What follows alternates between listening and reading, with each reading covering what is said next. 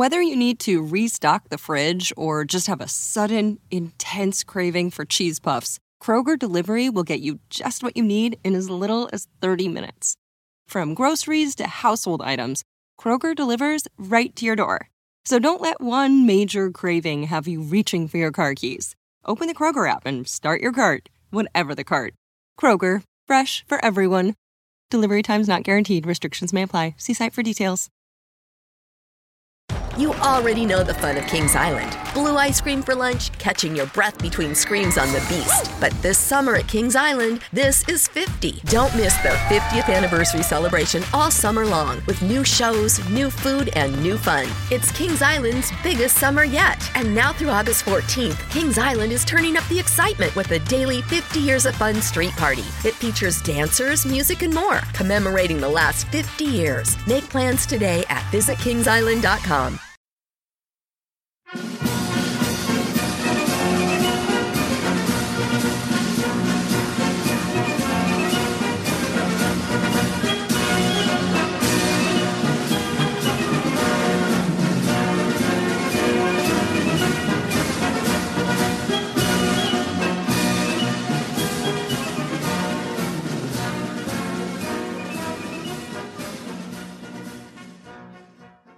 Hello there, welcome to another episode of This Week in History with me, your host, Dan the Viking. We are going to be covering a few stories this week for you.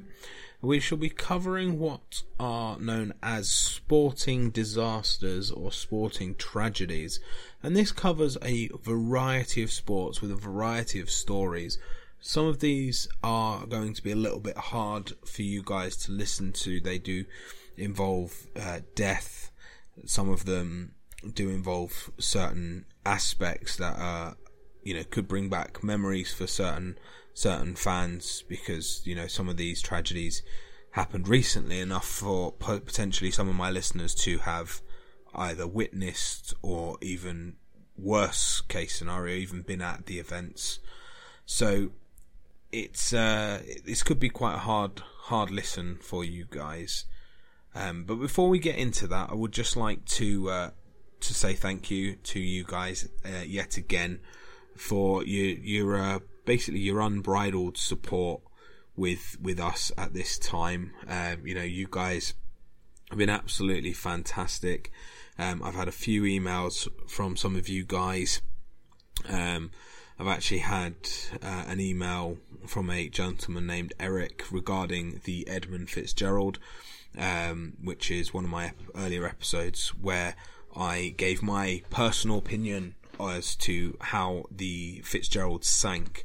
Now, he's actually replied to me basically saying that a oceanographer under the name Jack Cousteau actually investigated this, and turns out my theory was actually correct. So for those of you who haven't listened to that, bearing in mind I didn't actually know that at the time, it was just my opinion, let's say, and turns out apparently I was correct, so that's nice to hear. He's also said that I'm being listened to by a gentleman under the name John Meacham, who apparently is a historian as well. So I do like that. I do like the fact that there are other historians listening, not just history fans. So hopefully, I'm not coming across as too simple-minded, which is how I've felt I've come across in some episodes, that they have come across a little bit simple in the way I've explained things. So obviously I'm not coming across like that, because you guys are still listening and you're still out there paying attention to me, so I'm very happy with that. I have actually had a review from a gentleman named Paul, a 5-star review. What I love about your show is hearing the British side of you. Many of the stories I have heard have been in the States, put a state spin on. Plus, I love you speaking. It's easily understood words. Keep up the great work. So 5-star review there. So thank you very much, Paul. For those of you who are on the Facebook group, I'm pretty sure you'll be aware of Paul. He does comment quite regularly. So thank you for that. I will give you a quick shout out. We have actually uploaded our first Patreon episode. That is the early life of Winston Churchill. So for those of you who are interested, this will probably be a 3, possibly a 4-part episode that will be going online. The first part of that is now up. Now, if you are interested, get yourselves on Patreon. It's $2 a month. You can put in as much as you want, but the starting is $2 a month, and that will get you access to those extra shows. We're going to hopefully be uploading 2 of those a month, along with 2 of these episodes a month. So hopefully I should be getting 2 episodes out every week, 1 on Patreon and 1 through iTunes and other applications. So for those of you who are quite happy listening to these stories, then please feel free to leave me a review as well. I'll quite happily give you a shout out. And if you do have any queries, any questions, anything like that, feel free to contact me. Like I said, I've had a few emails from guys, a few messages on Facebook. We are on Facebook, which is This Week in History, and the email address is twihpod@gmail.com. So feel free to contact me on either of those. The reason we didn't play the game this week, guys, is because, like I said, we are covering a more than one story. I thought it was probably not going to be a great one to upload sort of 4 or 5 different images. So we will play that again in the next couple of weeks. Thank you for bearing with me. I know it has been a couple of weeks getting this podcast out. Obviously, I'm sure you're all aware, I live at home. I've got a wife and 3 children, so trying to find time where the house is quiet enough to actually record, along with working full time, is not that easy at the moment, because obviously the kids are off school and things like that. So thanks for bearing with me, and without further ado, we shall cover our first tragedy. Now, this is more commonly known as the Busby Babes disaster. For those of you who don't know, this is regarding Matt Busby, the Manchester United football manager in 1958. So the Busby Babes was actually and the name given to the group of footballers, or the Manchester United players at that time. These guys were pretty much the youngest and the most gifted players Manchester United had, and to a certain extent that England had. You know, some of these guys were a shoe-in for the England national team. They were some of the best footballers on the planet. And the team was actually on a return from a European Cup match in Belgrade, which is in Yugoslavia, where they'd actually defeated a team called Red Star Belgrade. And Manchester United had advanced themselves to the semi-finals of the European Cup. And the flight that they were on stopped in Munich to refuel. This was basically due to the type of aircraft and things like that. This time in history, a flight from Munich to Belgrade in the aircraft that they were in, not Munich to Belgrade, from Manchester to Belgrade, just wouldn't have made the flight. So they had to stop in Munich to refuel. And after refueling, the pilots, James Thane and Kenneth Raymond, they twice abandoned the takeoff because of problems from the left engine, and they feared that they wouldn't get very far. However, they rejected to stay overnight in Munich and decided a third time to attempt to take off. At this point, the snow on the runway had sort of turned into a slush at the end of the runway, and basically when the aeroplane hit that slush, the aircraft ploughed through the fence on the runway, and the wing was torn off. It hit a house, and they thought the aircraft was going to explode. The plane had skidded, crashed into a tree. The cockpit hit a tree. Part of the plane's tail was torn off. The right side of the fuselage hit a wooden hut. The truck was filled with tyres and fuel, and it exploded. It it caused a massive fireball, and the flames around the cockpit, and basically it was an absolute calamity of errors that caused it.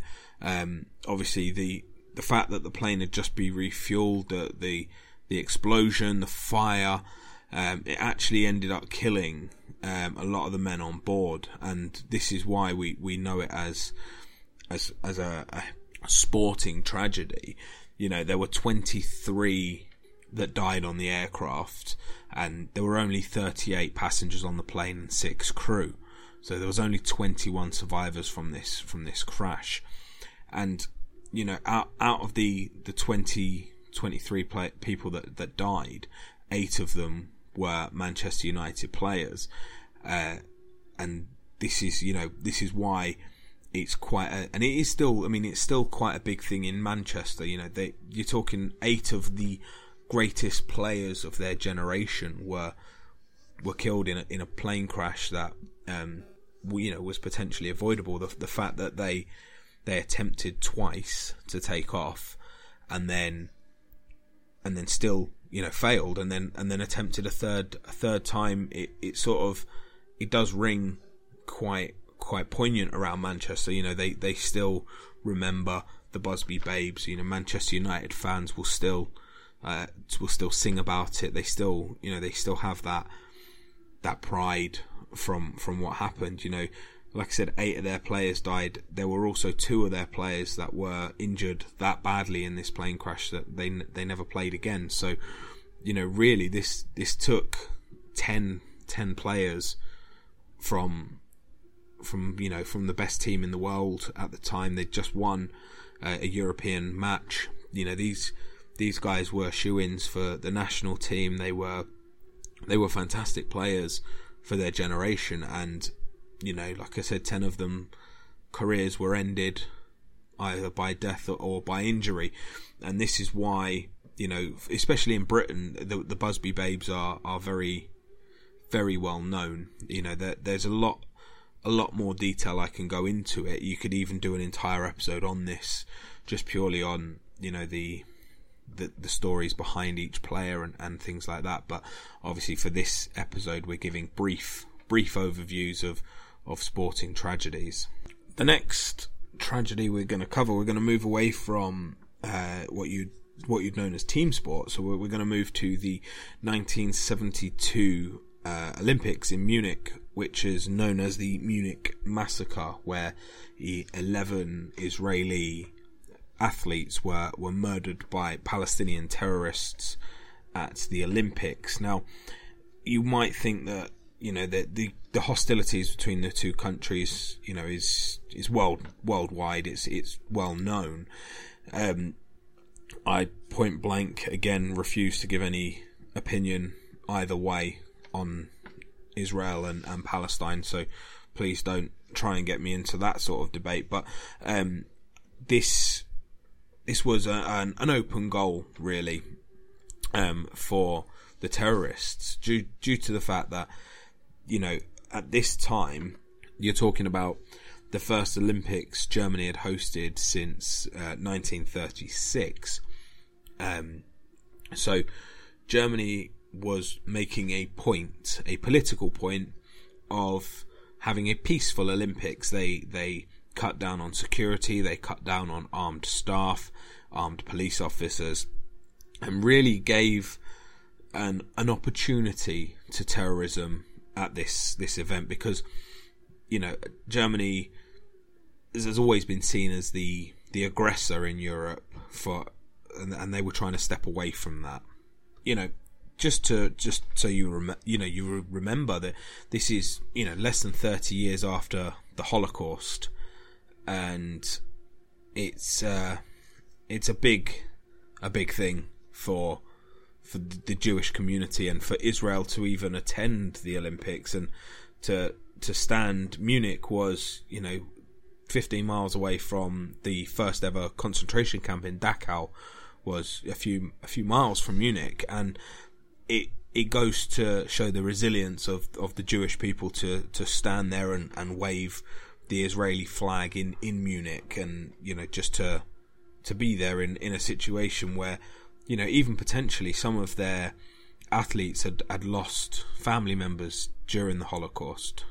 At 4:30 a.m. on September the 5th, 1972, 8 Palestinian terrorists dressed in tracksuits to blend in jumped the fences into the Israeli team complex where they were staying, and two Israeli athletes started to fight them off. They were straight away murdered, and the other 9 were taken hostage.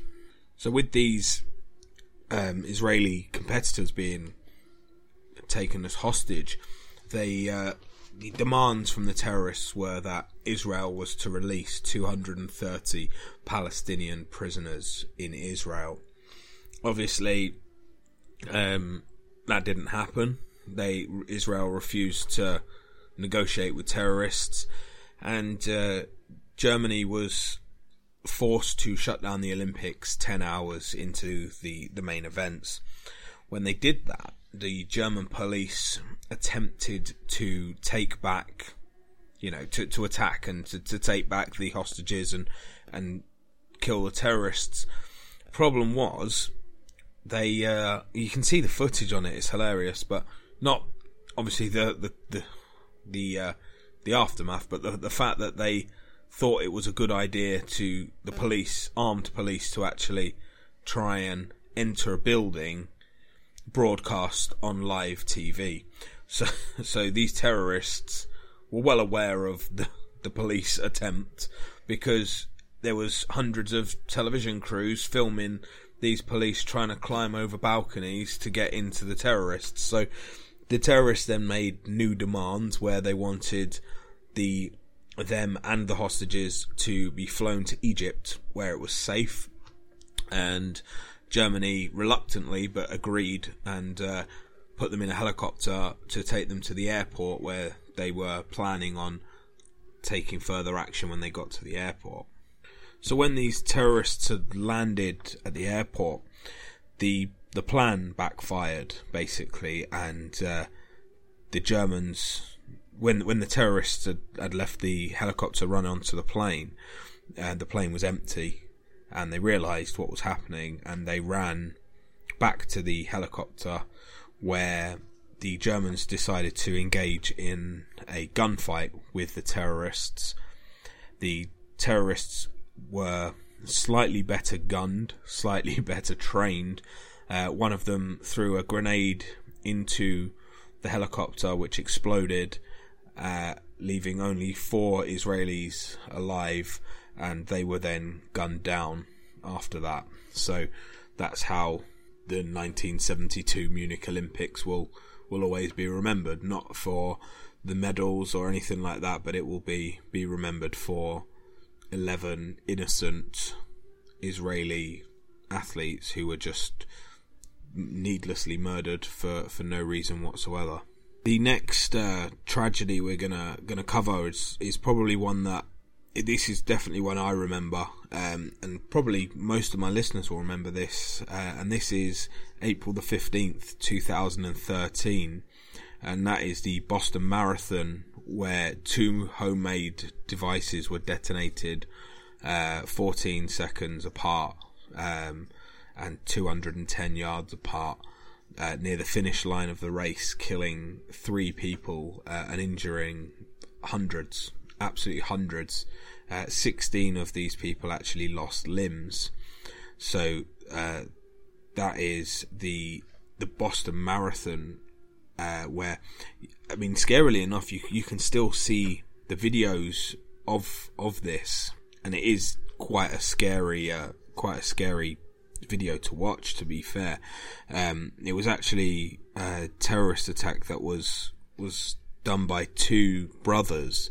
One was named Dzhokhar, and the other one was Tamerlan Tsarnaev, their surname Tsarnaev, and they one of them was actually killed during the manhunt for these 2 men afterwards. This was Tamerlan. He was actually killed once the police had caught him, he was found and gunned down, and the other man was arrested and sentenced to death. So I mean, we don't have the death penalty in this country. I'm not 100% sure on my opinion on that. I think there are definitely cases that warrant a death penalty.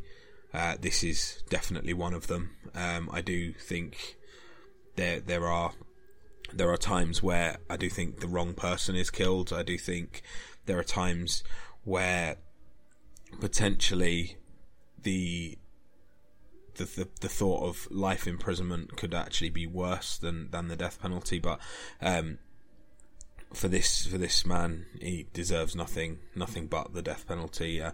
It's a horrible video to watch, and you can see the fear in the runners. I mean, this is right at the finish line where people have just done an amazing achievement. I mean, I'll never ever run a marathon. I'll never be able to do it. And these guys have done something absolutely amazing. And, to get to that finish line, I think it was 4 hours and 9 minutes, so nearly 4 hours and 10 minutes.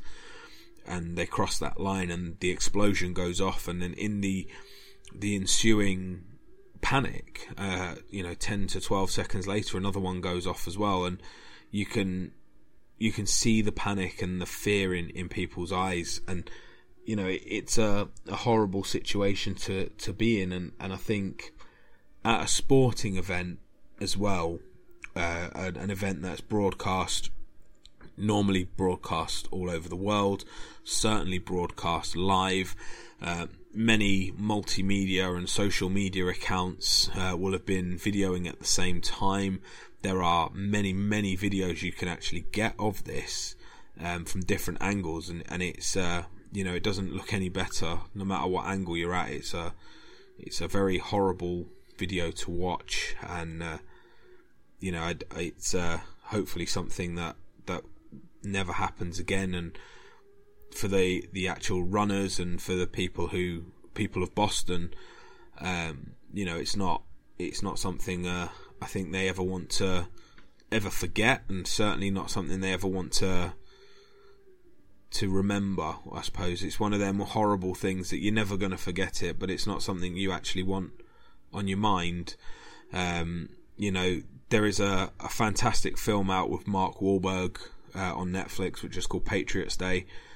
Brilliant film, very, very good film. And that covers most of the story. It's not, like I said, it's not something I'm going to go into huge detail on, because the last item that I want to cover is a tragedy that has affected many people in my country, in Britain. It has changed the way we look at football. It's changed the way we look at our police. It's changed the way we look at our court systems. It's changed the way we look at our media.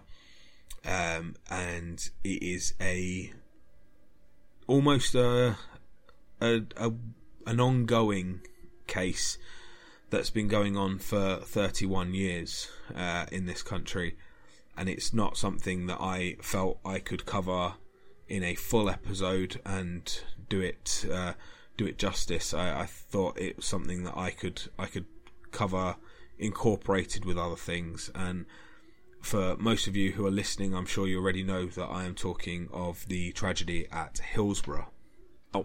The Hillsborough disaster was the 15th of April 1989, and this is a disaster where 96 Liverpool fans lost their lives.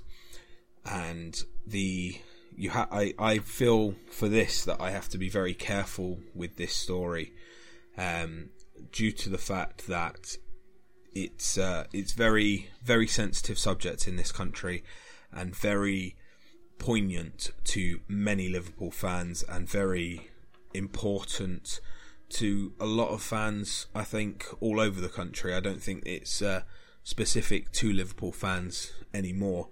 I think I'll talk you through the events. Basically, the game was between Liverpool and Nottingham Forest, and it was an FA Cup match that was being played at Sheffield Wednesday's ground, which was Hillsborough, a stadium with a capacity at the time of 54,000, and all tickets to the game were sold out. There was not a single ticket left. Liverpool were given the west side of the ground, known as the Leppings Lane end, with 24,000 tickets, whereas Nottingham Forest were given the other side of the ground with 29,000 tickets. Now, this surprised me straight away because from my experience, Liverpool are a bigger club, and to see that they were given a lower capacity and a smaller side to the ground, I thought that was a little bit strange for me personally, that you would have thought the bigger club with the more fans would have been given the bigger side to the ground. The side of the Leppings Lane end, which was behind the goal, which is the important point of this story, there were 10,100 Liverpool fans that were in that end, where it was known as the standing end. This was back in the day where you could stand at football games. The problem you have is 10,000 fans, and they only had 7 turnstiles to receive 10,000 fans. Now, it wasn't that they only had 7 turnstiles, there were only 7 turnstiles open. So, I don't know why there were only 7 turnstiles open. I can't answer that. But to get 10,000 people through 7 tiny little turnstiles, it's going to take a long time. And that was one of the main issues. Whilst they were doing this, there was a big queue of fans outside of the ground, very, very close to kick-off. Now, obviously, I've been to many football games up and down the country. I'm a West Ham fan. I live in Grimsby. I've been to Grimsby games. I've been to West Ham games. And originally, I'm from a little town just north of London called Watford. And I have been to local games in Watford. So, I have travelled to a few games around the country. And you will normally arrive at the ground with about half an hour to spare. Now, that's a normal time frame. Half an hour. If you really want to push it, 45 minutes. If you're feeling lucky, 15 minutes. You can normally get into a ground and sat, or in this instance stood, into the ground within about a 15-minute time frame. So a lot of the Liverpool fans at around 2:30 were starting to make their way to the ground. The slow stream of fans into the ground was becoming a problem. At about 2:30, there were only around 4,000 fans in that end, leaving around 6,500 fans outside the ground, with only half an hour to kick off and trying to get through 7 turnstiles. It's not going to happen before kick-off. This is an FA Cup semi-final. This is a big game.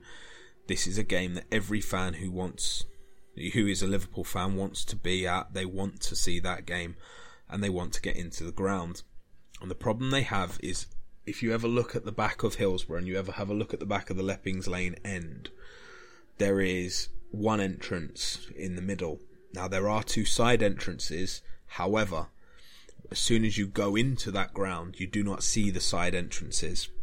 You only see the one entrance right in the middle. And that entrance leads you into what were known as pens. So in this era in British football, Britain was known, or England, let's say, was known as hooligans. They were known as troublemakers, and they were known for fighting and having problems with pretty much every single club up and down the country. This wasn't a Liverpool issue, this was a England issue at the time. England fans were very violent, and they got a name for themselves as hooligans. And in response to that, a lot of grounds used to pen in the fans, so they would cage them in. Now, this might seem a little bit strange, but it was quite common for grounds to have fences around the fans to stop the fans from getting on the pitch, to stop them from jumping over to attack the police or jumping over to attack other fans and things like that. So it wasn't an uncommon sight to see pens like this at a football ground. However, the problem with Hillsborough and the pens there were there were 2 pens on either side and 2 pens in the middle, and pens 3 and 4 are notorious for this story. The middle entrance into the Leppings Lane end led you into 2 pens. Now, bearing in mind, unless you knew the ground, you wouldn't see the side entrances, or unless you were there in enough time to notice the side entrances. A lot of these fans were late, not on purpose. They were outside the ground for half an hour, 40 minutes before kickoff, but due to the way the police had dealt with getting them through the turnstiles, due to the slowness of that, fans wanted to see the game. They wanted to get in. They wanted to see their team in an FA Cup semi-final. And when you go into that ground in a rush, the first thing you notice is the one entrance that is visible to you, and that is the entrance into pens 3 and 4. Now, the problem with these pens is each pen was individually caged, so you had cages left, right, and at the front near the pitch. There was a gate that would allow you to move between pens. However, this gate was right at the back near the far wall. Therefore, if you were at the front and your pen was getting crowded and you wanted to go into a different pen, you had to walk backwards through the crowd, right to the back wall, and then across to the extra pens. There was no other way of doing it. Other than that, you were stuck in the middle of that pen and there was nothing you could do. You couldn't get out. Now, in between these pens, or on these pens, were standing rails. Now, these standing rails are basically a bar that is probably about 3 foot high, which is just something for people to lean on whilst they're stood there watching the game. Now, there was quite a few of these, maybe sort of somewhere between 5 and 10 in each pen, and they were spread out sporadically throughout for the fans to lean on. Due to the pressure of the fans coming into the ground, one of those actually broke, which meant a lot of fans then fell forwards and were ultimately crushed to death from the pressure coming in. Now, what actually happened was around 20 to 3, the police opened one of the exit gates on the Leppings Lane end. Now, the reason they did that was to allow the fans to come into the ground before kick-off, the fans who were outside the ground, to allow them to come in. Now, that seems like a sensible suggestion. However, like I said before, when they came into the ground, the first thing they saw was this pen, was this one entrance, and there was no guides there. Nowadays you go to a football ground and you've got 20-30 stewards stood there in bright high-vis jackets pointing fans to where they need to go. This wasn't happening. There was none of that, and the fans went into the ground as they would to watch their team play. Now, these 2 pens right in the middle were getting fuller and fuller and fuller, and when kickoff came, there were still fans outside the ground who still hadn't got in. So you can imagine being there as a fan. You are eager to get in. You've bought a ticket. You've waited probably months to go to Sheffield, which is where this ground is, to watch your team in an FA Cup semi-final.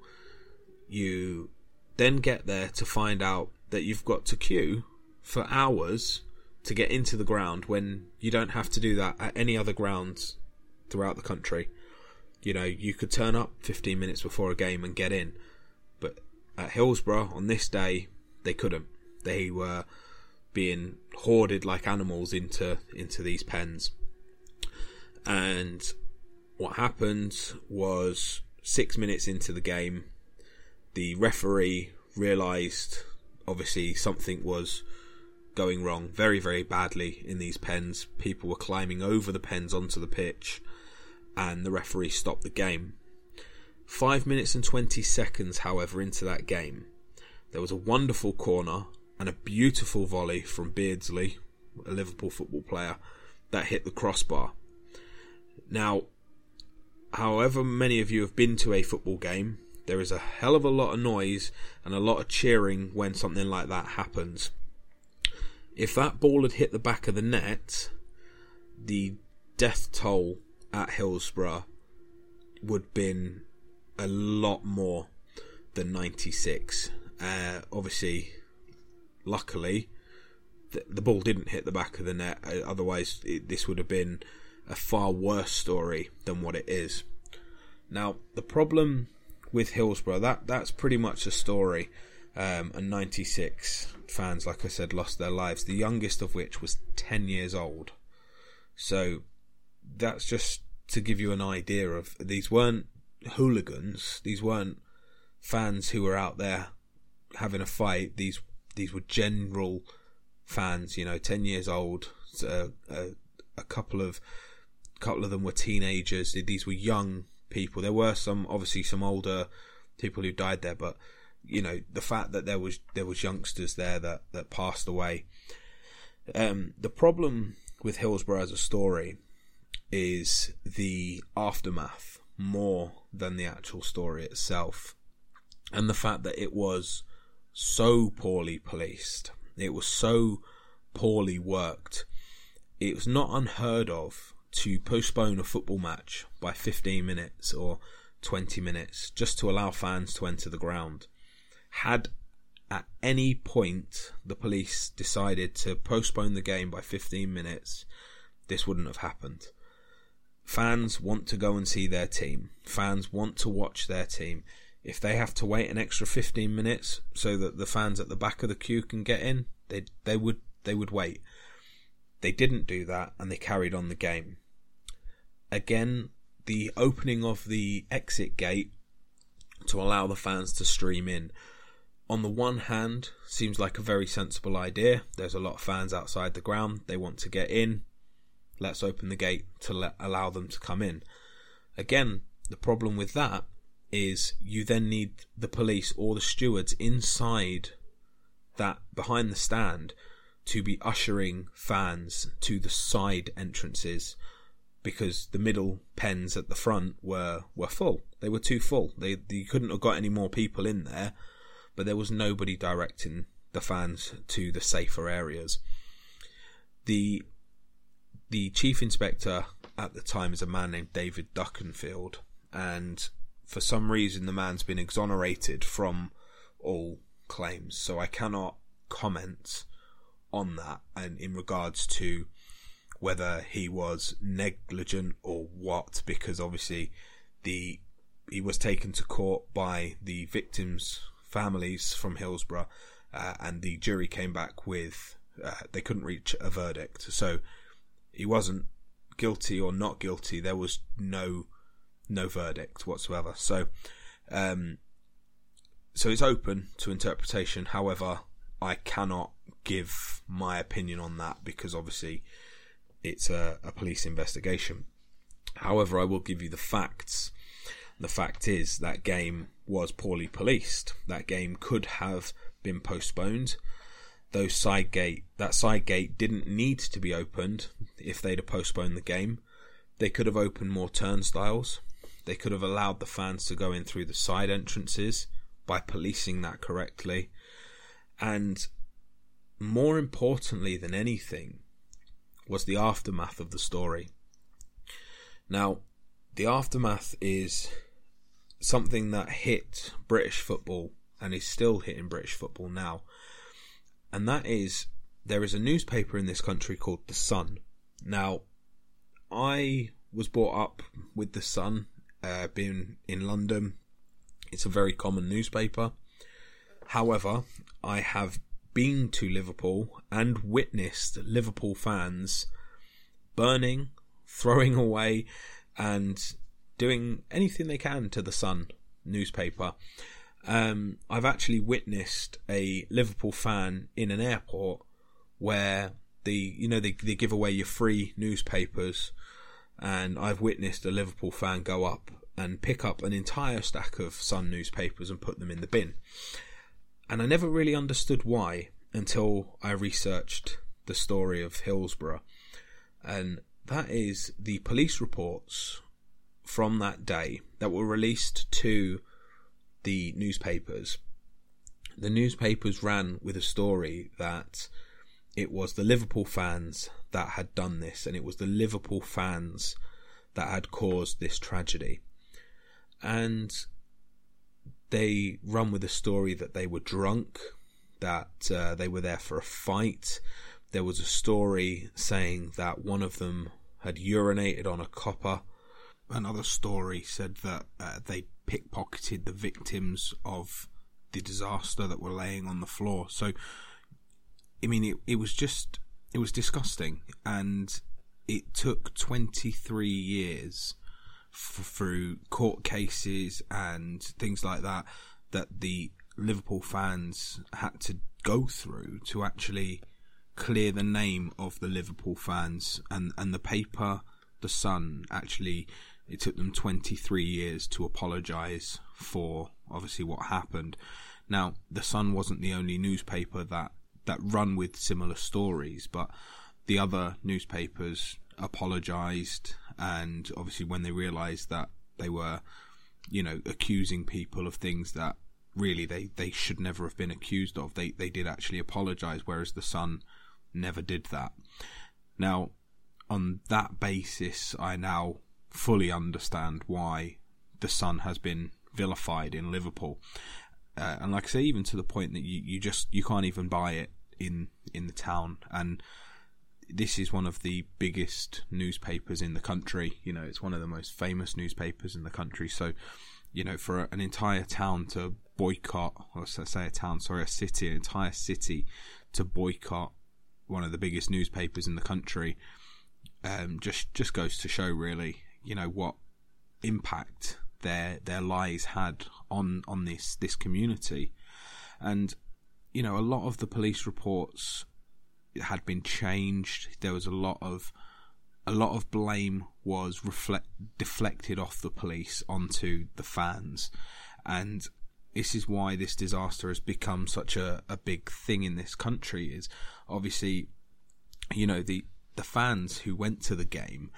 Now, I don't have any figures, but I do have a few friends who are big Liverpool fans, friends who have actually known people who went to that game in particular, who have taken their own lives from the tragedy, from the effects of that, and the effects of, for 23 years being called a murderer, because that's how Liverpool fans were seen for a long time in this country. And, I think it goes to show the strength of Liverpool as a city. And, coming from London is very here, there and everywhere. There are a lot of different communities in London. There are a lot of different football teams in London, and there are a lot of I don't think London really has a sense of community. And I think if they had picked on a London club, for example, about this, I don't think there would have been as much of an uproar from the fans. I think they would have just sort of knuckled under and just ignored it. But I really do think that the police, the newspapers, the justice system in this country, I think they picked on the wrong team, and they certainly picked on the wrong city, because Liverpool as a city is a community. It's not just, there are only two football teams in Liverpool, and it's that they do have that rivalry, but even to the extent of the city itself, they have that pride, and they have that ability to come together as a community. And I think really they picked on the wrong team, and they picked on the wrong fans to vilify in this situation. And that's why, like I said, Hillsborough has become such a huge thing in this country and such a big tragedy that really we should never forget it. And as horrible as it is, there are still images and videos out there that you can watch if you have the stomach to watch them. So that was just a handful of sporting tragedies that have plagued the world. I mean, there are many more that could have been covered, but obviously we don't get that much time to cover. It's possible that at a later date, if this is a successful episode, then I will do another one that covers different types of tragedies. So if you do know any sporting tragedies that you think should have been covered, or you'd like to see covered in a part 2 episode of this, then send them across to me, and we'll try and get them out for you. So you can email them to me at twihpod@gmail.com, or like I said, you can get us on the Facebook group, which is This Week in History. Just on Facebook, if you type that in, it will come up with us. So thank you for listening, everyone, this week. Obviously, like I said, I do apologise again for the lateness of this episode, and we'll try and get as many out as we can coming forwards. And again, just to those of you who are interested, we have started Patreon now, and we have started those online on patreon.com. Type in This Week in History and it will come up. There is only one episode up there at the moment, and hopefully there'll be a part 2 to Winston Churchill going up very soon. So just so you all know, thank you for listening, and remember, everyone, we all have history, so make yours great. In the heat of the moment, you're not just keeping it calm, you're keeping it cool too. With an ice-cold cold brew. And not just any cold brew, but one that's slow steeped and mixed with brown sugar and molasses flavor. With a cold foam infused with brown sugar coolness and a cinnamon sugar sprinkle on top. That's keeping it calm, cool, and cold brewed. With Dunkin's new brown sugar cream cold brew. America runs on Dunkin'. Price and participation may vary. Limited time offer. Terms apply. At Progressive, you can get 24/7 protection, even if you break the space-time continuum. We did it! We time traveled to yesterday! Wait, Progressive covers us 24/7, but we just created an 8-day week, and it's 24/7 coverage, not 24/8. We gotta go back. Are you joking right now? Shh, I'm calling them.